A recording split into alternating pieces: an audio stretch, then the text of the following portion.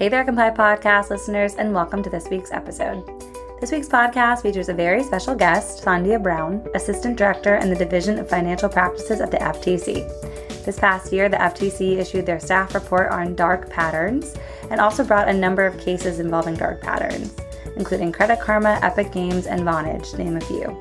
They've also initiated rulemakings in a few areas related to dark patterns, in particular junk fees and click to cancel. Listen as she talks about this staff report, key aspects of the cases they brought, the rulemaking proposals, and tips for compliance. Thanks for listening and enjoy.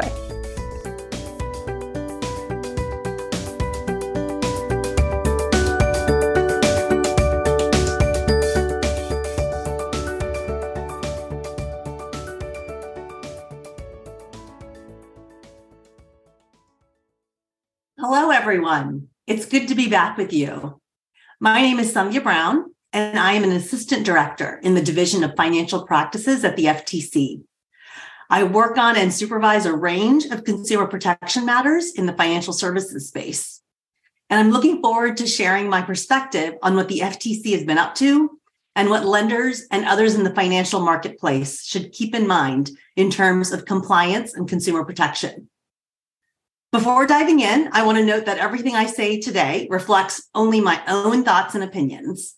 I'm not speaking on behalf of the Commission or any individual commissioner or the Bureau of Consumer Protection. I plan to focus my discussion today on dark patterns, a topic that we've been bringing a fair amount of attention to, and that I touched on briefly the last time I spoke at Comply. First, I'll briefly refresh on what dark patterns are and why we're focused on them.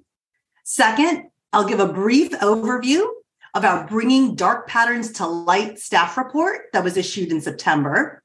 And finally, I'll give you some recent case examples and describe some rulemaking we have in the works.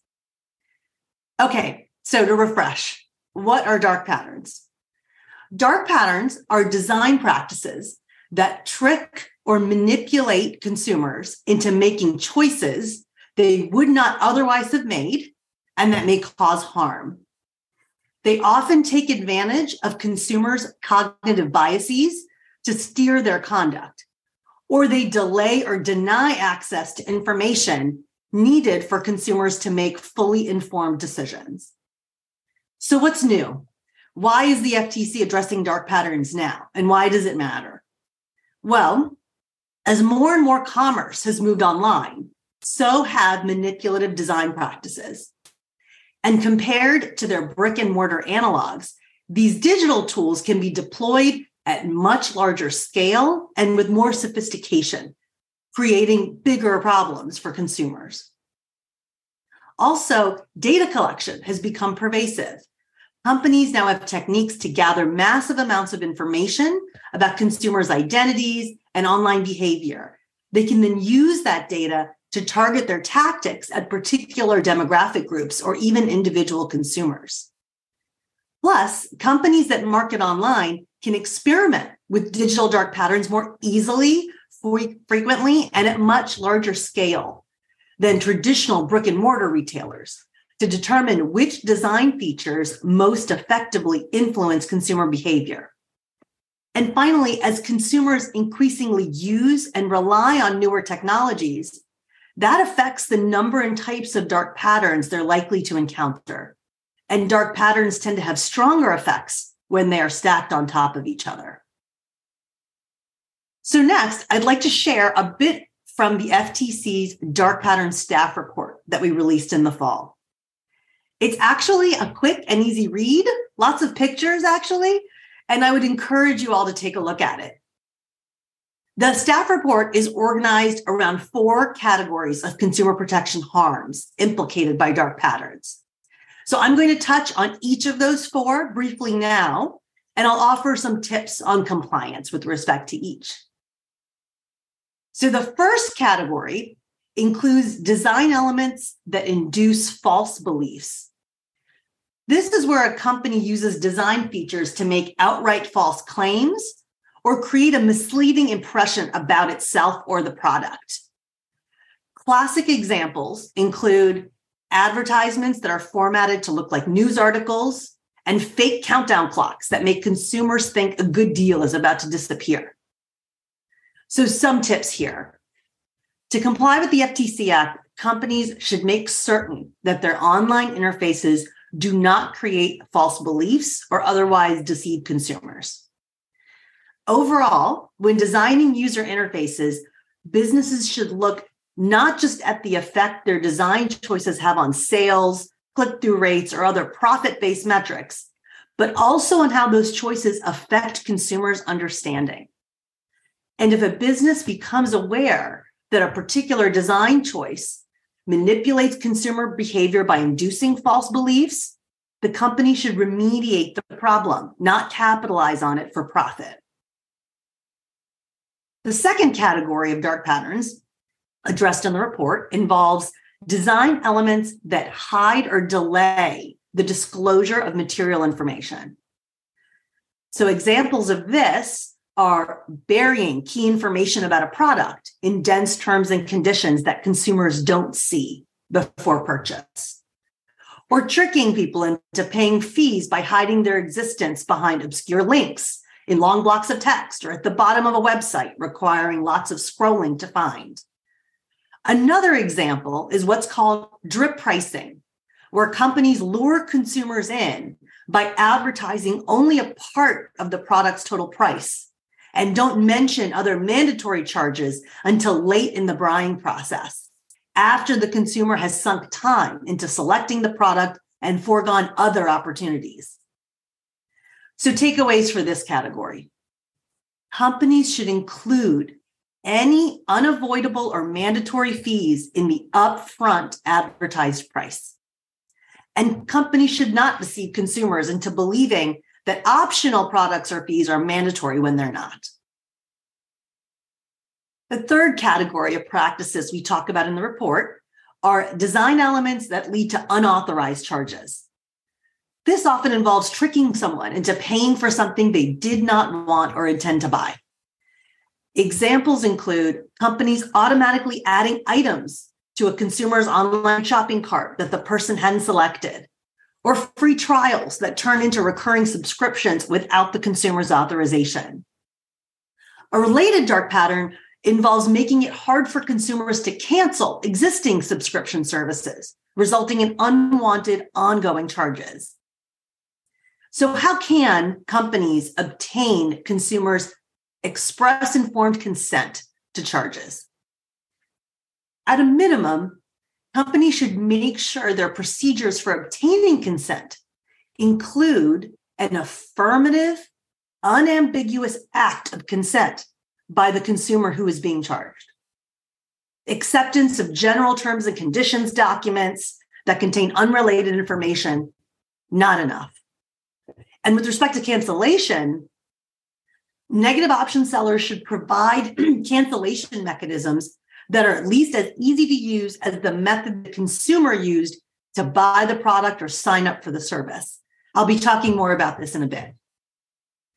The final category the paper addresses involves design elements that obscure or subvert consumers' privacy choices. Because of dark patterns, consumers may be unaware of the privacy choices they have online or what those choices might mean. This may result in a significant deviation from consumers' actual privacy preferences, including unwanted sharing of their personal information. So a few tips when it comes to consumer privacy. First, companies should collect information only when the business has a justified need for collecting that data, and should avoid default settings that lead to collection, usage, or sharing of consumers' information in ways they wouldn't expect.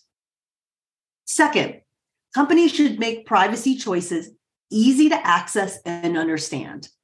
Consumers should not have to navigate through numerous screens to find privacy settings or have to look for settings buried in a privacy policy or a company's terms of service. They should be presented at a time and in a context in which the consumer is actually making a decision about their data. And lead generators must be honest about who they are and why they're collecting consumers' information. If a company represents that they are collecting information for one audience or for one purpose, they cannot share it with a different audience for a different purpose without consent. Finally, I'm going to describe a few recent cases and rulemakings that the agency has announced to help illustrate the types of practices we have in our sites. Our recent case against Credit Karma is a good example of dark patterns that manipulate consumers into action by inducing false beliefs. We allege that Credit Karma knowingly ran a deceptive marketing campaign where they sent email credit card offers to their members, saying that those members had been, quote, pre-approved for a credit card when they hadn't actually been approved at all. Up to 1/3 of those users who applied for certain credit cards were actually denied the credit card following a credit check. Worse, unbeknownst to the users, those credit checks were hard pulls, meaning the kind of credit check that can damage your credit score. So not only were those consumers left without the promised credit card, but also with potentially worse credit scores when they applied.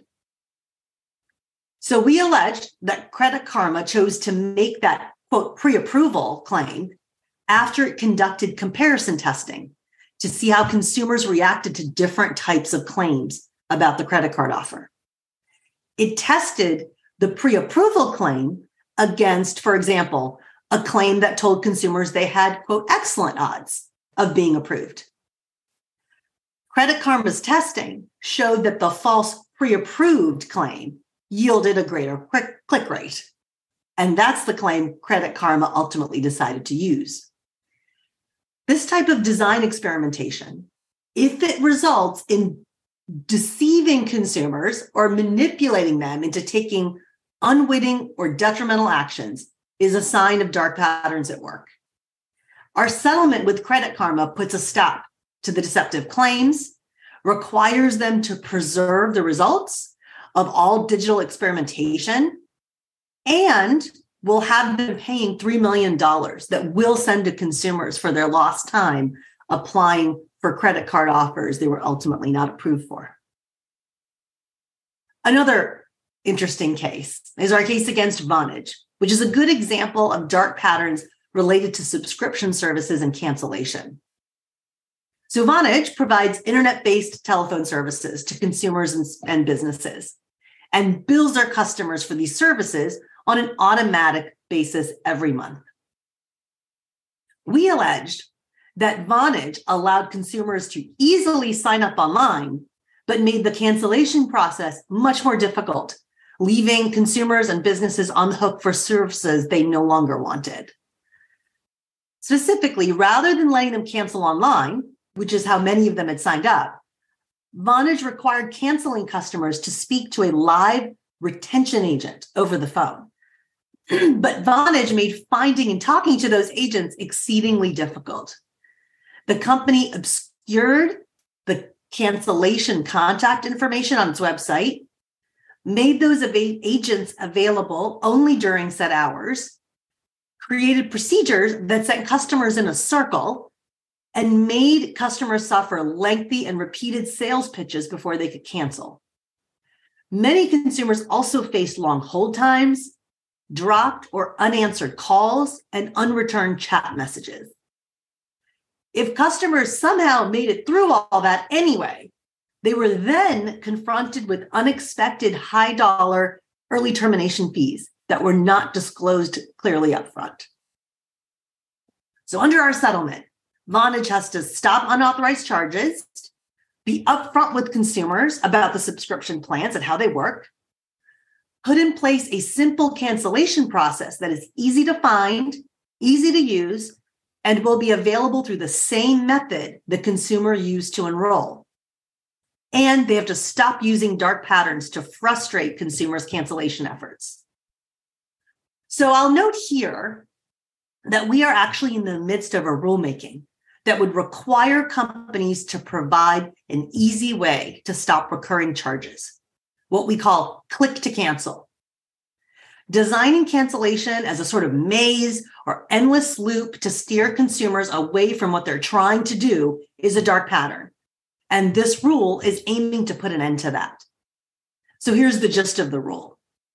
There has to be a simple cancellation mechanism for consumers to immediately halt any recurring charges.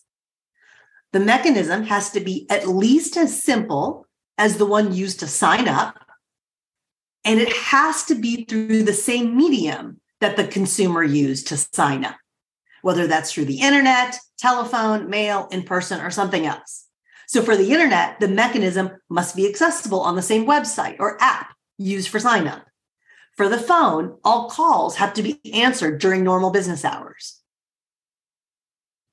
So the next case and last case I'll mention is our case involving Fortnite against the company Epic Games.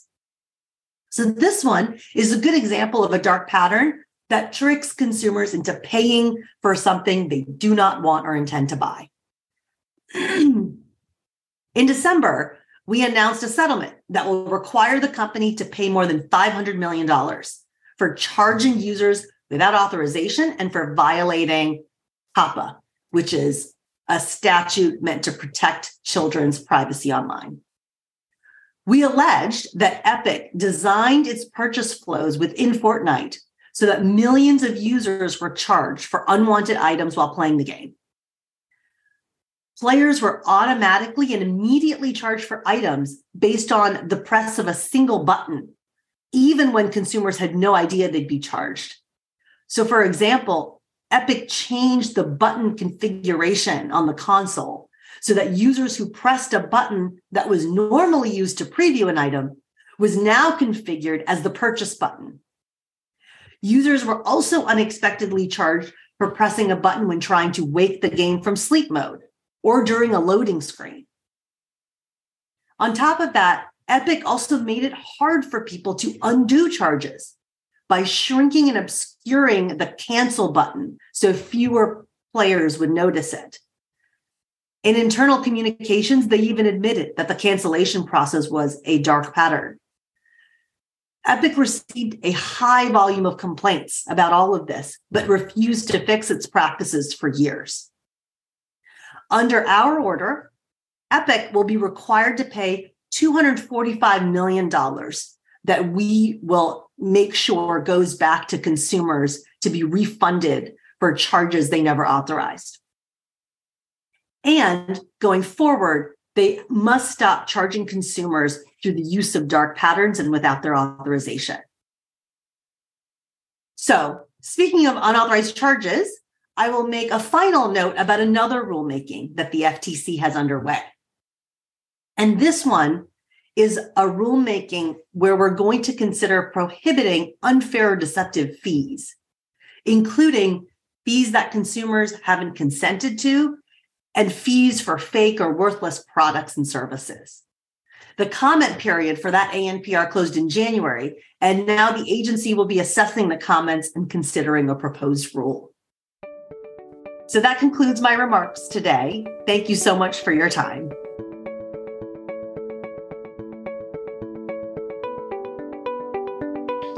Thanks for listening to this episode of the Comply Podcast.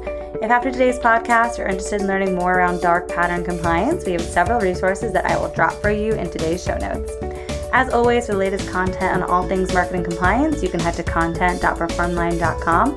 And for the most up-to-date pieces of industry news, events, and content, be sure to follow Performline on LinkedIn. Thanks again for listening, and we'll see you next time.